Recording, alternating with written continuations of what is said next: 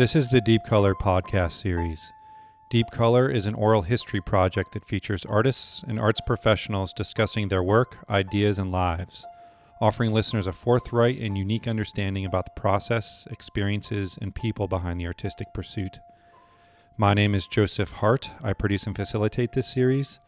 These recordings are casual, long-form, and unscripted. Deep Color is independently produced and a free resource for listeners.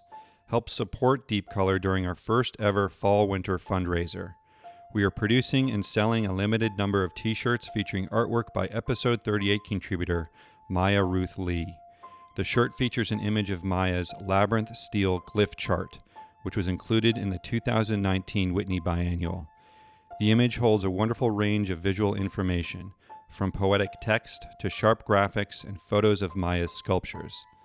This classic fit, unisex shirt is 100% cotton, sustainably made and printed at Kingsland Printing in Brooklyn. All proceeds will go towards offsetting Deep Color production costs and ensure excellent future programming.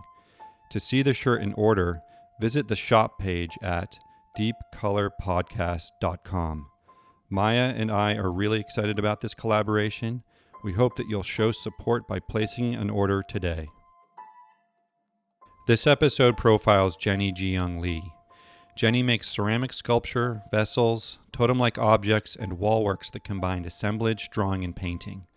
Some works resemble off-kilter figures and busts, or things that might operate like a mask.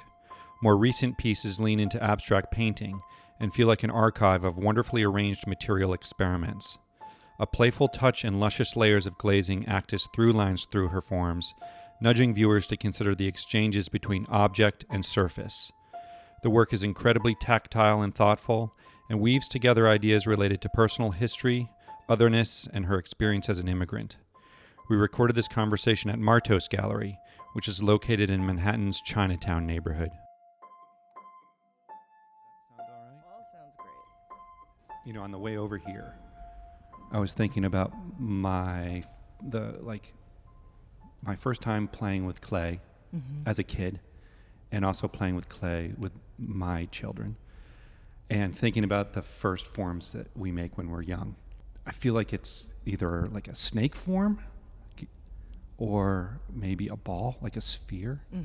But is a pot or a vessel, like a pinch pot, kind of a common thing to make the first time you get your hands on clay? Do you remember the first thing you made with clay when you were a kid? Yes, totally. The first thing I made was my mom's face. Oh. And we were living in New York, in Manhattan, and it was the late 70s, and she brought me to a ceramic studio, and that was the first thing I made. So when later on I returned to clay, after I came back from a long hiatus of not making work, any type of work, I just started with clay, and I started making her face again. So it was just like an easy entry point into just do what you know. Right. A face. A face. And is it like, I'm trying to imagine a young Jenny like pushing in the eye indentation and using your nail to like carve out some sort of eyebrow, like what type of face? It was, okay, so it was an oval, kind of like a pizza that you make, a personal pie, and the cheeks were made out of another piece of a spear, like kind of the way that you're telling, like rolling it on the table and then squishing it and then putting that on to make the cheeks protrude out a little bit. And, you know, I've made a few masks that way, and I have a Korean friend that says that's actually very Korean. Huh. So I was like, oh, I'm channeling something from, like, from the motherland where I was born, but I didn't even know it. Yeah. So it sounds like a flat 2D, like pizza pie. Yeah. That you're building an elevation on the cheeks and stuff, as opposed to like the round. Right, Okay. right. And I might have added some hair. Perms were really big back then. My mom has had a perm for decades, so it might have been curly hair as well. Yeah, I can sort of picture it. Yeah.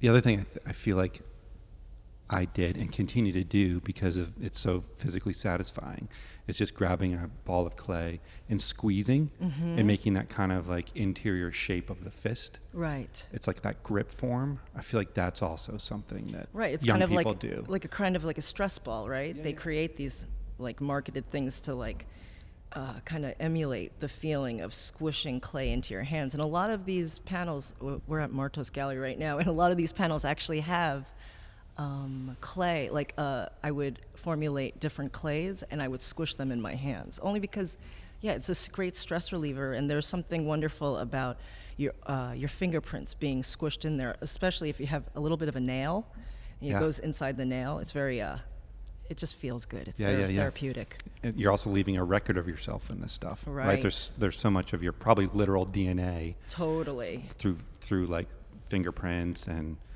hair and nail prints and my fingerprints are all over this. So if I do a crime, they know where to find me. They have a basis here.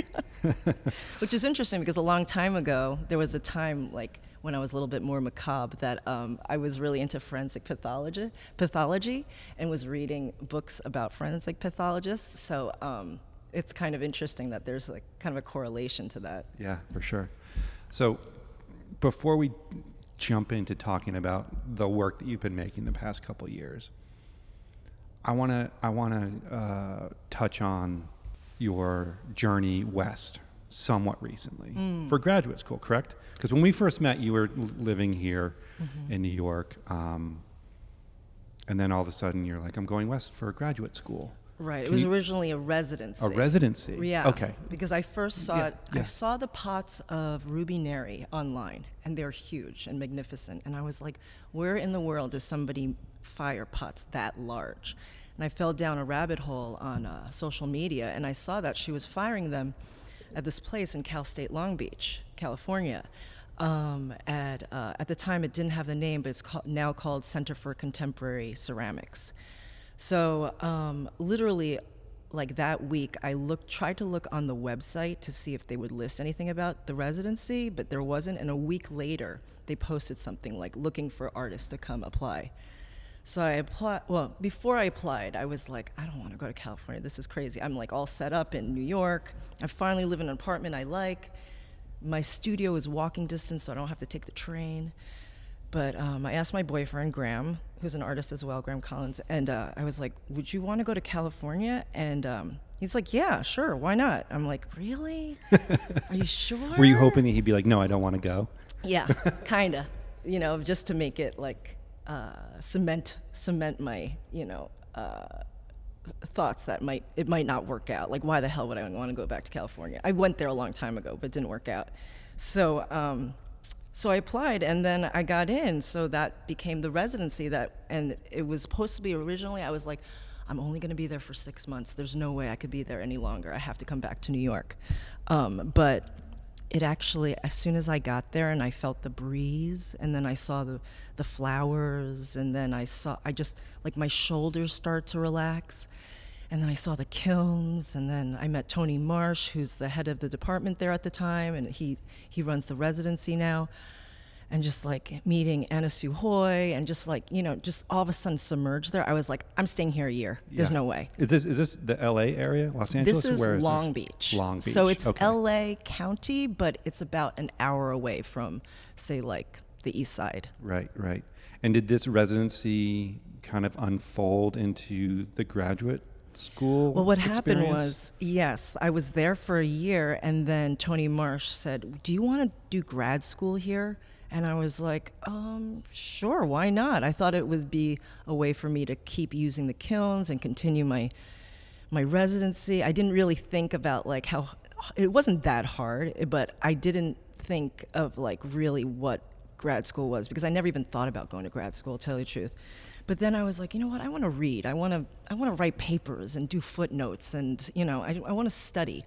I said yes, and then it's a 3-year program, but I did it in 2 years because I was like, am I going to stay in Long Beach forever? This is crazy. Right. So you compressed 3 years into 2. Mm-hmm. That's turbo. Turbo, yes, totally turbo. And then, like I was saying before, I got this really horrible rash from a resin that I was using. So it was like that mixed with grad school stress. My face and my arms, they kind of blew up. Yeah. In a rash. Started falling apart. Yes, totally. So, I feel like you were showing your work here in New York. Mm-hmm. People knew about your stuff. It seemed like you had a pretty active exhibition history. And I think it's an interesting choice to sort of push pause in a weird way and go back to school. It's something I've thought about and tried at different times in my life. Mm-hmm. Can you talk about what some of the takeaways were for you from the graduate school experience, especially someone that's like already showing their work and already like working with galleries and things like this. What were the takeaways of the graduate school? Anytime I start feeling a little bit entitled or like I don't know, whenever I have like problems with like ego, like say sometimes there'd be a visiting artist and I was like, why am I here? Because it seemed like I was on the same level as the visiting artist. Then I have to quickly switch gears and be like, I'm here to learn, you know? I'm here to use the kilns. I'm here to like figure out the things that I don't know. And God knows I don't know a lot, you know? So it's like what I was doing right before I decided to go to grad school, besides doing the residency, was like I was scrolling a lot, you know what I mean? On social media. It's like my brain could not hold on to too much information. So I was like, I need to go to grad school in order to learn how to study, how to do research, how to write, how to just like use my brain and put new information in, you know? And when I went to undergrad at the museum school, I was like such a wayward person that like, and I was just a little bit troubled. I could not retain information. I was just like more interested in doing, you know, illicit things. And so I only did studio. It was 4 years of studio. So now that I'm older, I'm in my 40s, I just really love learning and reading. And I thought grad school, that's what grad school became for me, was a way in order for me to like really stretch the parameters of my brain. And you know, I have a sister that's getting her PhD in Sweden, and she tells me repeatedly what she's doing, like what she's writing about, and I feel like I now understand a little bit more what she's talking about because I went to grad school. Yeah, that's well said. Do you identify as a ceramic artist? I mean, if we have to use some binary language here to describe the type of artist you are, what are the words that come to mind for you? I would say that I am a ceramic artist because I'm so obsessed with the material of ceramics, and I'll fall down a lot of rabbit holes studying it. So I don't mind being, I guess, you know, quote unquote, pigeonholed as a ceramic artist.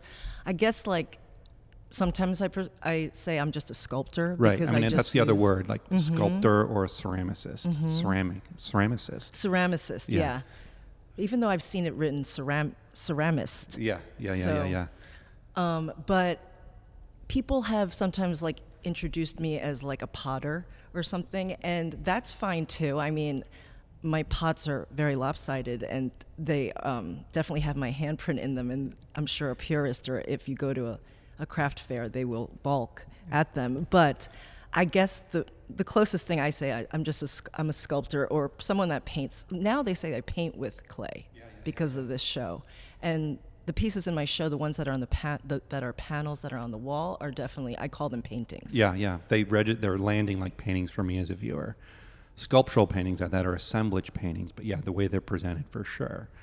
Some of the things I think about when I am in front of your work are ceramics, form, tactility, materiality, vessels. I feel like vessels are a reoccurring theme in your work. I think about the figure. You know, faces are always popping up in your work, and I'm wondering who these faces are, or are they masks? Sometimes they feel like masks as well. You know, there's sometimes, particularly with some of the figurative stuff that you're doing, I go into a sci-fi place, which is really exciting for me as like kind of a secret sci-fi nerd in the background, in terms of like this kind of creature-like distortion that happens in your faces, particularly when you're doing the many layers of glazing that you do. So I think about that, but then I'm also thinking about who these figures are, and I'm thinking about identity and maybe even otherness or something like this. I think do those descriptions work for you? Would you strike anything from that list? Absolutely. Yeah. I think sci-fi is really interesting because I definitely don't know enough about sci-fi, but I think that they kind of touch on like psychological type of topics. Like the faces first, of course, was first my mother, which that's also loaded. But then I was working as a casting director years ago, and I had seen a lot of faces, and it was a way for me to interpret some of the child faces that I would see that would smile through these pained And when you say, real quick, when you say casting director, you mean for film? Commercials. Commercials. Yeah, not commercials like and making ads. a cast like a mold. No. Okay. I was working for a friend's company, and it was a great job because I did a lot of street casting, which is basically I just find like, beautiful people on the street via like Facebook or whatnot. And but I was working this job with them that was it was for, I believe, Macy's Christmas sale, and so there was a line of children, and there was a prop, there was a box, and they had to hit it, like shake it. It was for Christmas, like I said that's Christmas, and they were smiling, but some of those smiles were really fake, and then I had to breathe, and there was this one kid that was like smiling but breathing through it, and I was like mortified. I was like, oh my God, what am I making this kid do? So the first show I had at Martos was Lefebvre Eiffel in Paris. It was Smile Purgatory. So then all the masks there became a part of that. Oh, wow. But then I did some more masks at this gallery in Brussels called Levi Delval, and those I made after I heard a quote from the director, Mike Lee, and he said, because he's an immigrant as well to America, or he was, sorry, and he was like, he had an immigrant's ear, and an immigrant's ear is just something that's very keen. It's like picking up on as many things as possible so you know how to assimilate into the society. And I was like, oh my God, I totally have that since I was a kid, of just like, how do I blend in seamlessly, or try to, so people stop making fun of me, at the mall or whatnot. So then those masks and busts became kind of about that. The other thing I feel like I want to mention real quick is your work weaves really wonderfully between this sort of violence and distortion and beauty. Mm-hmm. And I think those things are really quite nice in terms of like this figure behind us is, kind of leaning, kind of distorted. It has like some classicism to it with the arms sort of knocked off. Mm-hmm. It reminds me of like a Roman sculpture or something like that. Mm-hmm. And the face is sort of pushed back.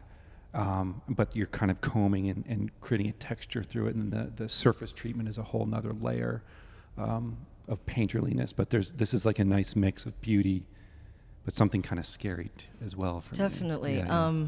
I named this one No Arms, and it's because it's named after a dance that the late Stanley Love had choreographed. And Stanley was somebody that I danced for a few years with, and just somebody very extremely special and close to me. And he had this one particular dance called No Arms, and it's when they all folded their arms. And the first time I saw that, I thought it was so hysterical and amazing, because it's like, who names a dance No Arms? Stanley does. And it's like, it's the way that I always stand, like just arms crossed in front of you. And I thought this piece was, okay, also, one of the things that he had in his shows was the spirit party, where each person comes out as a different deity on a kind of like a solid gold, not solid gold, what's the other show? Soul Train? Soul Train, yeah. Oh, okay. The other Soul Train kind of line. And he picked the goddess Kuan Yin for me. So this sculpture has a headpiece like Kuan Yin. Yeah, it's got on top. Looks like a crown or something up there. Headpiece, exactly. Mm-hmm.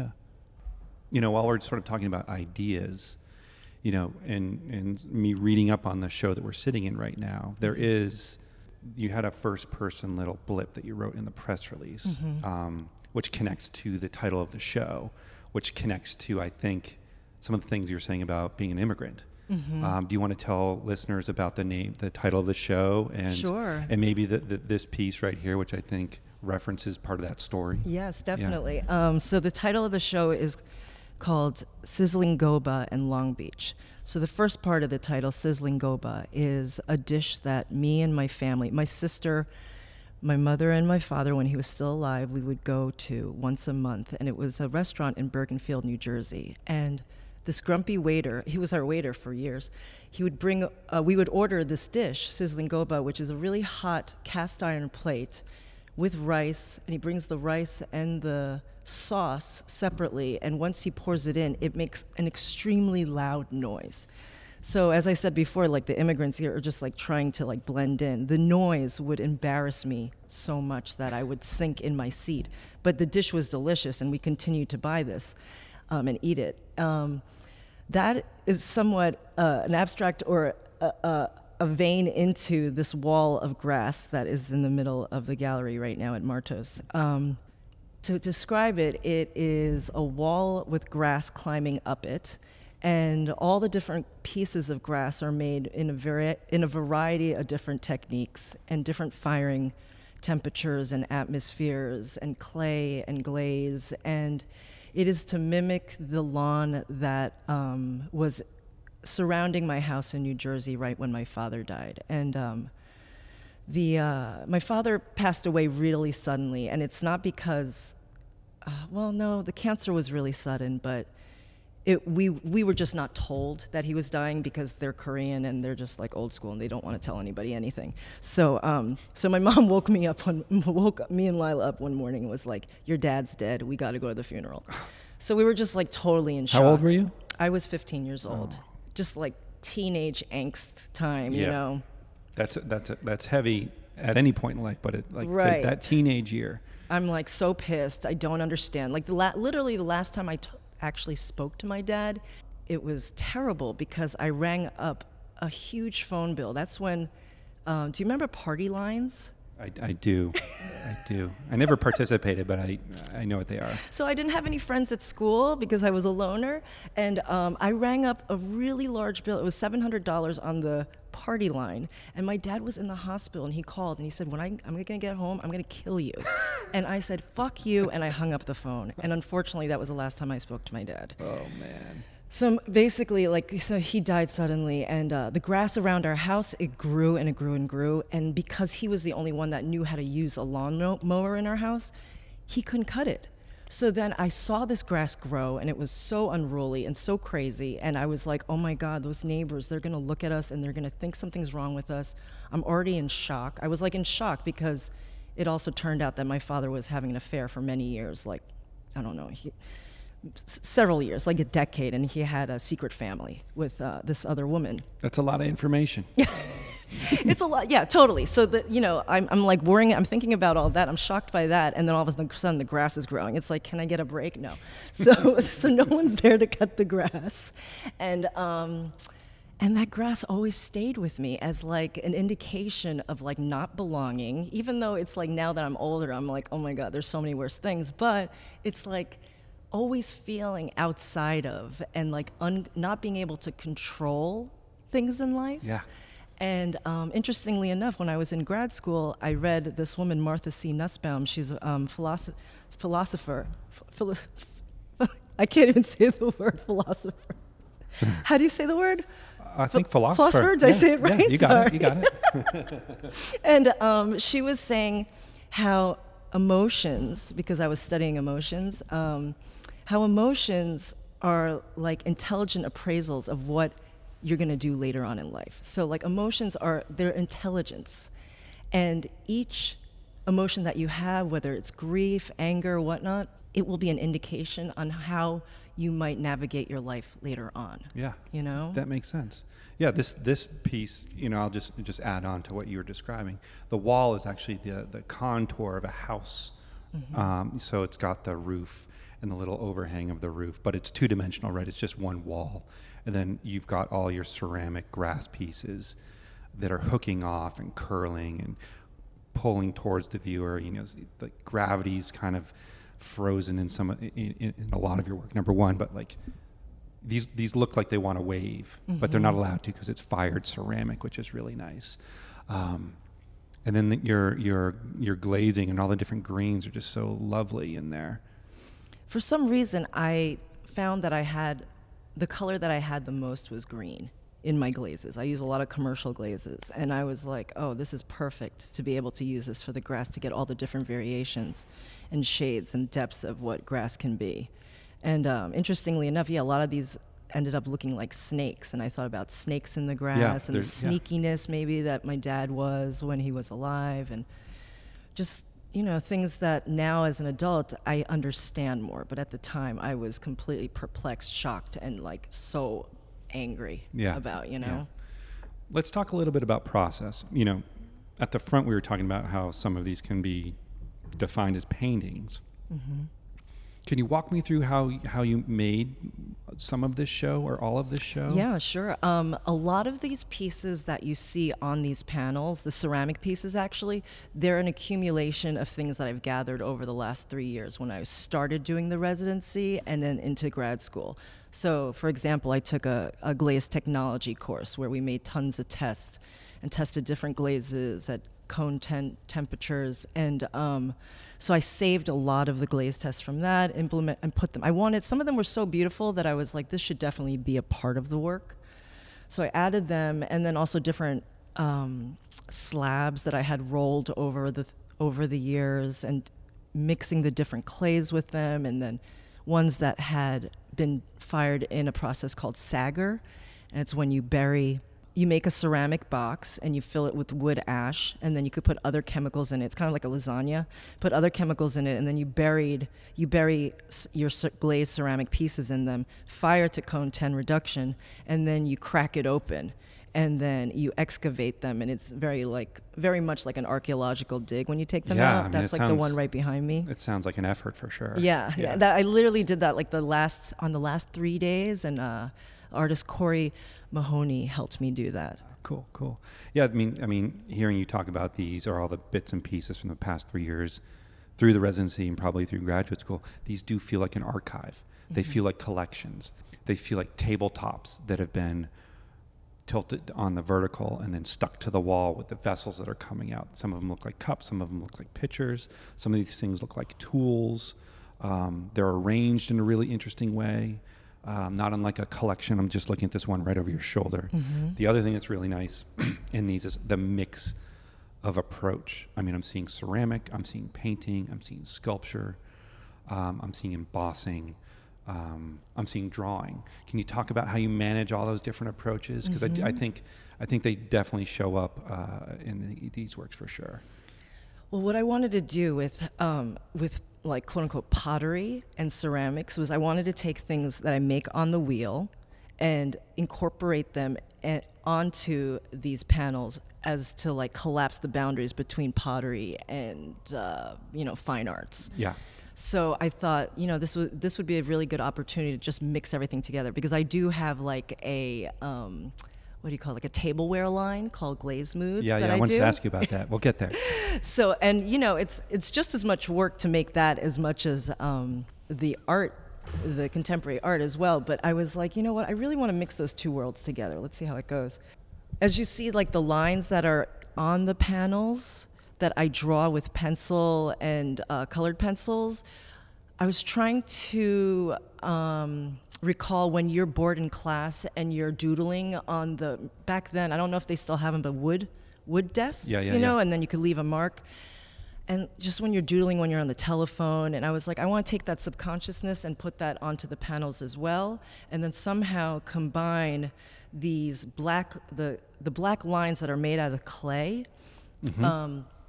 That's a clay called Cassius, and I wanted to make lines out of clay that mimic the lines that are drawn with pencil as well. Right. As well as all the other test tiles that I glued on there. I forgot the original question. I got lost. I got lost in there. Well, maybe that's part of it. It's like how the setup was kind of like, how do we manage all these different approaches? But it sounds like what you're describing is they're echoing off each other. Mm-hmm. You're making this sort of automatic doodle line that we do when we're on the phone or just trying to zone out. Mm-hmm. And then you're creating like a mimic of it out of clay, which requires a different type of thinking. You're slowing down.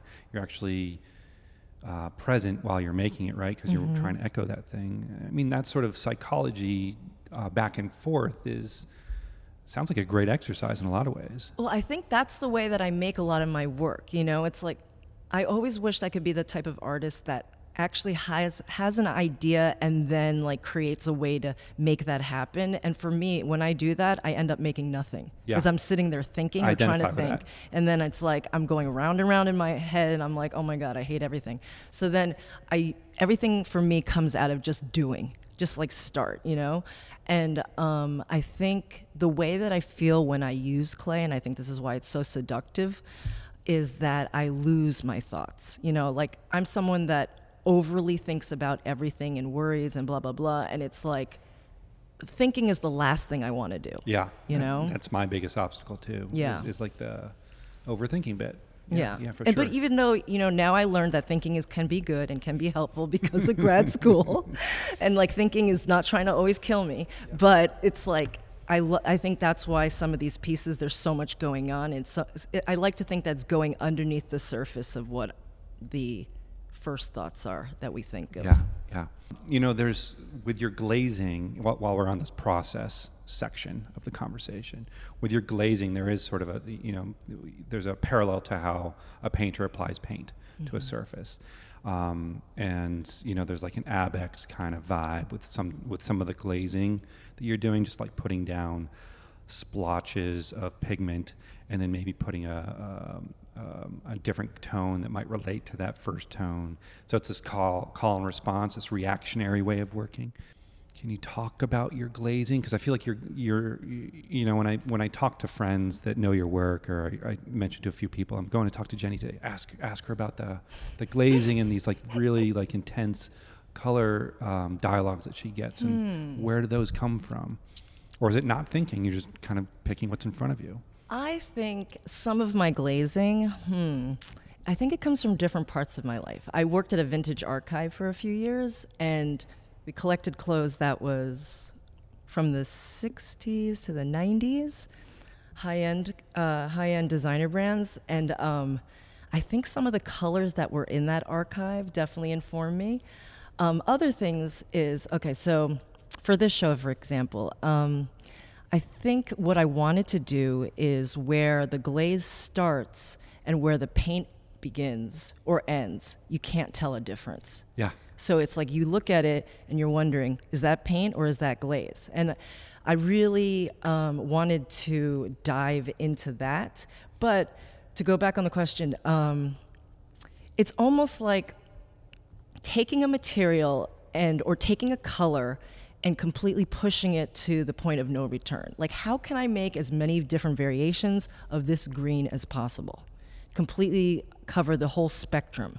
So that's like, that to me is a very, like something I can do, because there's a lot of things in my life that I'm like, I can't do that. I don't know how to do that. So I'll take something that's like piecemeal and be like, okay, let's try to push this to as far as it can go and then move on to the next. And I think that's what I do with glaze, is just taking a blue and how can I cover every aspect of blue? And then which blue goes with the which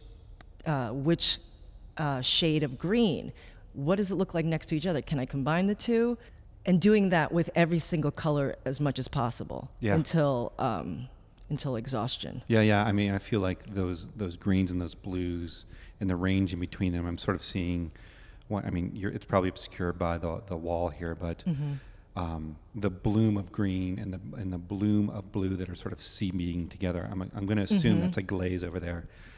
When I see that, I think of your work, and then combine that with some of these rose colors and these crimsons and these wines and these bloods and those blooming out across the spectrum, like that green and that red, right? And how they like kind of create a storm. I have to really limit the amount of time I use red and pink, I feel like, because it's almost too easy, right? They take over. Yeah, and it's like people, well, including myself, love those colors. And it's like, it's an easy like pop, or it's an easy like mood changer. And it's like, how can I do stuff without completely always using that like get out of jail card or something, you know? Yeah. So that's why with this show, I was like, I got to tone down the pink. I was going to say, all that said, that pink that I just described, which I think historically, if you look at the arc of your work, is sort of a through line, is absent here, which is really nice. There's some more neutral, and like the tone of the panel that you're working on, you're using as a color to rebound on. I'm just looking at this one right here. Even the adhesive, I wanted to... the Magic Smooth. It looks like peanut butter. Right. Or Vaseline or something, which is so luscious, and what a great tone, and like a color I probably couldn't mix if I tried. That's something that sort of feels like a new voice. Well, it's a resin that I've been using. It's Magic Smooth. It's a 2-part resin. I think the first person that told me was Brie Ruiz. Brie Ruiz. Yeah. And I think the person that told her might have been Jesse Greenberg. Okay. But I used it initially for the masks to glue the cleats on the back, to hang it. Yeah. And then when I was in grad school, I had a class with Stanya Khan, and I think during Crit, they were like, why don't you use this resin in the front of the pieces? And I was like, yeah, whatever, maybe. But then when I was making this show, I was like, oh, I have this huge panel, and why don't I just use this resin as part of the paint to build up texture and for these different ceramic pieces to be lodged in it as if it's like a lodged memory. Right. And then now I'm like, I love it. It's like... Yeah, it's really strong. It's gooey, and it's like, it's not... It's another texture in there. Yeah. And you could mix acrylic with it. So you can change the color if you want. Yeah, that's great stuff. That's for the next show. Yeah. So is that what you're using to glue, for the vertical pieces, the painting pieces, we'll just call them that. Is that what you're using to adhere the ceramic forms to the panel? I mean, some are also drill gunned in. Oh yeah, some ceramic pieces have holes that I've drilled in the green screws that I made for this show, but everything that is you see that's glued on is pretty much glued with Magic Smooth. Yeah. Let's hope that it lasts forever. Yeah, I mean, these are questions we have to keep in the back of our head, right? Is it archival? Right. I should have asked them before I started making this. Yeah. You know, we talked a little bit about your youth in New Jersey, but if I'm remembering correctly, you were born in Seoul, no? I was born in Seoul, and I moved here in 77, I believe. Okay. And so I was really young. And then we lived in Manhattan for a little bit. I went to PS 41, and then we moved to New Jersey because my parents wanted a better life, and they wanted, suburbia. And a driveway and a yard. Yeah, totally. And then Paramus Park. Ugh. And then we moved 3 different towns in New Jersey, and then my father passed away. And then we moved to Rockland County, New York, which is just right over the border. But for some reason, that border changed everything. And then I found my people. I found the other goths and punks and hung out with them, and then got into a lot of trouble, and then went to concerts, came down to the city to go to shows and all that stuff. I was going to ask what your earliest influence was, if you remember, like what introduced you to art, but I guess I want to piggyback that with how did you get into punk? I mean, I always think that's sort of an interesting story. I guess, or being goth, this sort of right. Like back then we could call it a subculture. I kind of don't think there's such a thing anymore with the internet. Like we can't. I know everything is it's accessible now, right? But how does a kid from Seoul that immigrated to the States, lived in Manhattan, New Jersey? I mean, proximity probably to the city helped with some of these things, but yeah. I think What's your definitely story? what happened. What happened was once I moved. Okay, once right after my father passed away, I was already testing the waters to go towards punk because that's when I started listening to the Sex Pistols. But then after he died, I was so depressed, and as soon as I crossed over to Rockland County, I found other goths. So that's when I started listening to the Smiths. It was like basically finding music that was the same of what's going on inside. Yeah. Yeah. So it's like I started listening to the Smiths, Susie and the Banshees, The Cure, other stuff like that, Alien Sex Fiend, Christian Death. And then I just related to people that were I don't know, into that thing suicidal, too. Yeah, into the dark side. Sure. And then I think what really changed things was listening to Sonic Youth in high school, and then the Boredoms in college. Seeing their shows was, totally mind blowing. And then what happened? Then I started to get into jazz, and then, it's so weird. I love music still, but I was thinking about this. I'm not into music as much as I was when I was in my 20s and 30s and teens. It's just changed, and now I'll listen to the radio. Like, what will I listen to when I make stuff is either podcasts about true crime, like I got obsessed with this one, Root of Evil, which is about the Black Dahlia and the Hodel family. And then I'll start, a bad habit kind of is watching Netflix while I'm glazing, because I'll have so much to glaze that I'm like, I just need tons of cold brew, and I need to be entertained continuously. Yeah. So I'll watch just things like The Deuce. Yeah, I get that. So when did making ceramics or using clay as something to make objects weave into your younger punk, was it overlapping with the punk stuff? Were you making No, things? it was Like, when did first that year. land? It was first year of museum school in Boston. Okay. So I went to it was 1991. I moved to Boston to go to museum school, and at the time I was like a painter and printmaker. But then I found the basement, and that was ceramics. And I took At the museum school? At the museum school, yeah. And I took a throwing class, and mind you, I didn't go to class at all because I couldn't wake up, and I also had I was extremely shy, so I couldn't really talk to people that much.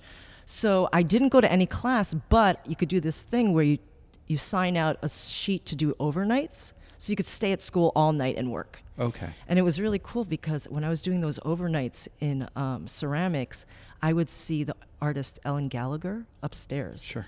And she would be in there doing overnights, and we would say hi. Oh, that's cool. And I just saw her work at the new MoMA, Yeah. and it's just amazing. Yeah, out of this world. You know, you make vessels, I feel like the form of a vessel comes into your work regularly, like these small little cups. There's like a bigger sort of pitcher or cylindrical type form coming off of that. I know you've made other things that maybe go more upright on a tabletop that operate like a vessel. And I got to thinking about what we put in vessels. Do you consider your vessels, like, do they hold something spiritual or emotional? Could you ever imagine someone putting some other object inside of your ceramic vessels? Or are they forms, is it just a sculptural object? Well, the only time I actually made vessels to have pieces put inside them was when me and Graham had a 2-person show in the viewing room at Marlborough Gallery. And for that show, I purposely made vessels that he then, out of wood or bronze, would make items to go inside of them. So then we would display them together. But for the most part, when I make the vessels, I'm not even thinking about flowers. I'm thinking about like when I'm throwing on the wheel. A lot of time, my vessels are made of different parts, so I combine them because I don't throw very tall because my body hurts. So I throw in pieces and then I combine them together, and then it's just a sculpture that way. For some reason, I never got as far into thinking, what can I put inside of them? It's almost like I'm okay with just them, except this piece that I did attach onto this panel behind me that I made purposely to have looking out so that someone could peer in. Yeah, it's almost like whatever that thing's called that you look through in a submarine or a telescope or like an eye hole or something. Yeah, I get that. I thought it would be fun. I have some multiple choice questions for you. And they have to do with what might go inside of these vessels. Okay. So if you had to put a liquid in one of your vessels, which would you choose? A, Coors Light. B, vampire blood. Or C, water from a melted iceberg. I would have to pick Coors Light only because one of my best friends in high school, Carrie Ingber, when we were drinking in high school and we were young alcoholics, her beverage of choice was Coors Light. There you go. So we would have goth parties, and she didn't want anybody drinking her Coors Light, so she would be lugging a case of Coors Light around, and all the older goths would laugh at her. Yeah. Because she would never share. I was going to say, is Coors Light not the chosen brand of the goth community? Definitely not. That's funny. Okay, question 2. If you had to put objects in one of your vessels, which would you choose? A, pennies. B, teeth. Or C, love letters. Aww. It's hard to choose between the or teeth. Or D, Skittles. That makes so much sense because another issue I have, not to make this all about me, but I have such bad teeth from eating so much sugar that they're being pulled out one by one, or I grind and they pull themselves out. So I would have to pick teeth, which is caused by Skittles. There you go. Because I ate a lot of Skittles and sugar daddies. Nice connecting of the answers there. You mentioned earlier at the front of the conversation, the sort of exchange between craft and these contemporary art ideas. And I wanted to kind of bridge back into that topic. I sort of think your work transcends scene in a lot of ways, which is a really nice thing about it. But is there an itch, or do Do you see it in one of these spheres more than another? Is there a battle between the two? You know, I think a lot of this is sometimes other people's projections, but I'm just wondering how you sort of navigate that discussion between craft and contemporary art, or are we at a place where it doesn't matter anymore? I think we're getting, well, I can only speak for myself because I've never gone to, there's an NCECA. That's the ceramic conference that happens every year, and I would love to go, but I never gone. So I feel like I would be more educated on this topic if I went to go to one of those and then heard the lectures. But for me, I'm definitely more in the art side of it, and I think it's because of the way that I think, or maybe the discourse that I want to be in. Sure. But that said, I have a huge respect for the ceramic community because it's so communal. And it's a place that I've learned where people eat together and people cook together, and they eat on ceramic plates that they've made together. And then also there's firings that last weeks somewhere with an anagama kiln. So everybody's hanging out. So there's so much a part of the ceramic community. Yeah, it's very collaborative. I mean, you have to stay up like 24, 48 hours firing these the kilns. Yeah, it's like a rave. Yeah. Yeah, it's like, I'm just like, oh, that's so cool. People like that need each other, that talk to each other, and that talk about, like, even like, I'm sure if I was to go to one of those or go to somewhere where it's much more like pottery based, or like say that there was like an imaginary workshop somewhere that was all about like lids or only about handles or something, I would love to go to one of those and like learn everything I can about a particular aspect of pottery. I also love that, like, there's a whole world of people that go mudlarking in England or wherever in the river and harvesting their own clay. Yeah. Oh, yeah. Harvesting. Yeah, that's amazing too. Oh, mud is something else. Sorry, I jumped in there. No, it's okay. It's like mudlarking when they go in and they find ceramics from yesterday, like a long time ago, and they're able to identify the history of it and everything. You know, so I'm just so respectful of like everything. I just feel that for my work, I think it's just more on the level, or just more in, I also don't make things like, well, you know, I make things the way I make them, and they would be laughed at maybe right. like other places, you know, right. like I don't feel that I need to perfect a bowl or teapot or anything, because there's already so many out there that are perfect. Right. And that people make. There's going to be someone better at making that. Exactly. Right? Yeah. I mean, I have interests. I'm like, yeah, I can do this, but there's someone that can do it a million times better totally. than me. Yeah, I get that for sure. I guess what we're talking about, craft and where these ceramic clay objects wind up. You mentioned glazed moods earlier. Let's talk about glazed moods. Oh yeah, glazed moods. So I always joked and I called it my diffusion line. That's what they call it in fashion, because I did work a few years in fashion, and it was a way for me. I realized with the art, not many people that I know are going to be able to afford it.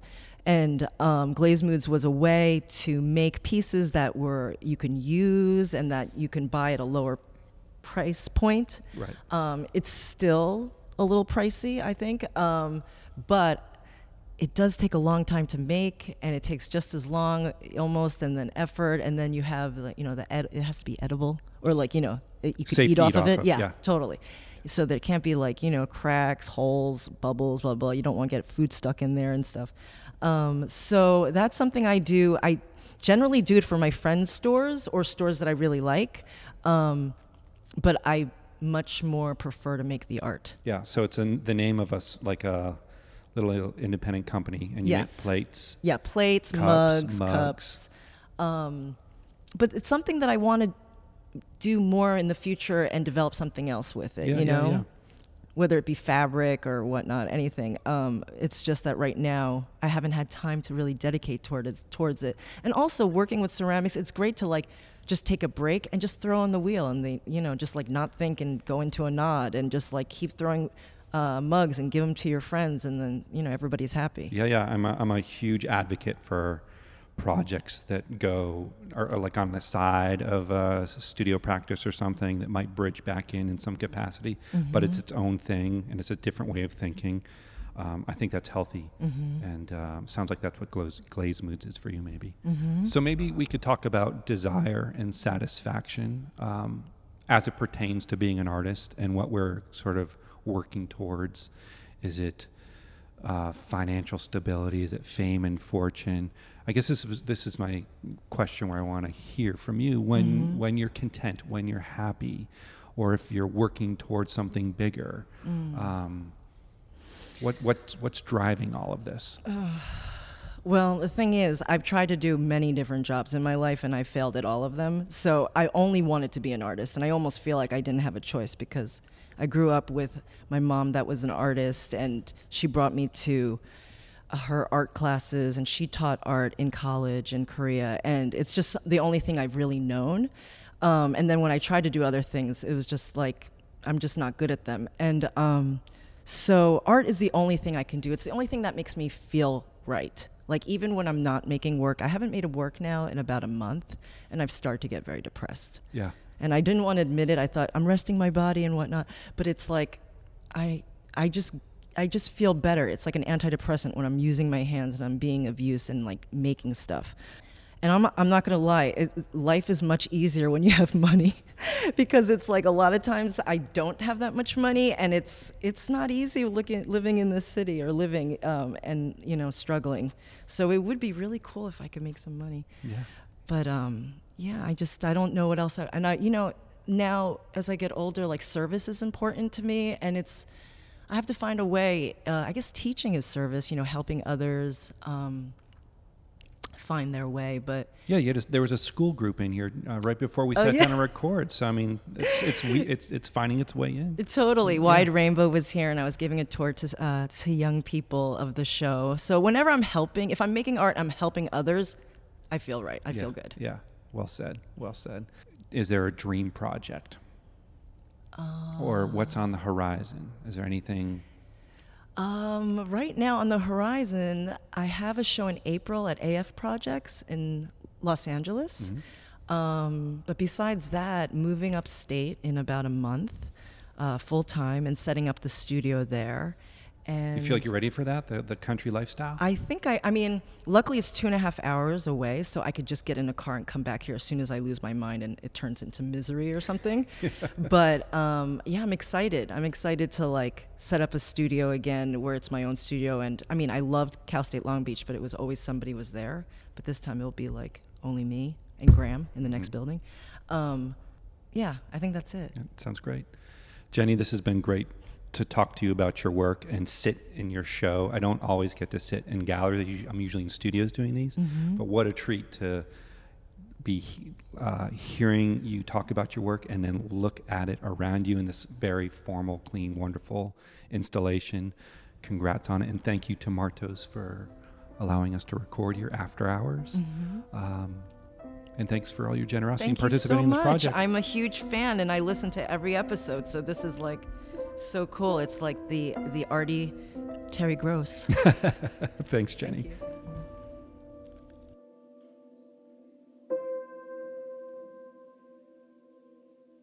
We've made it to the end.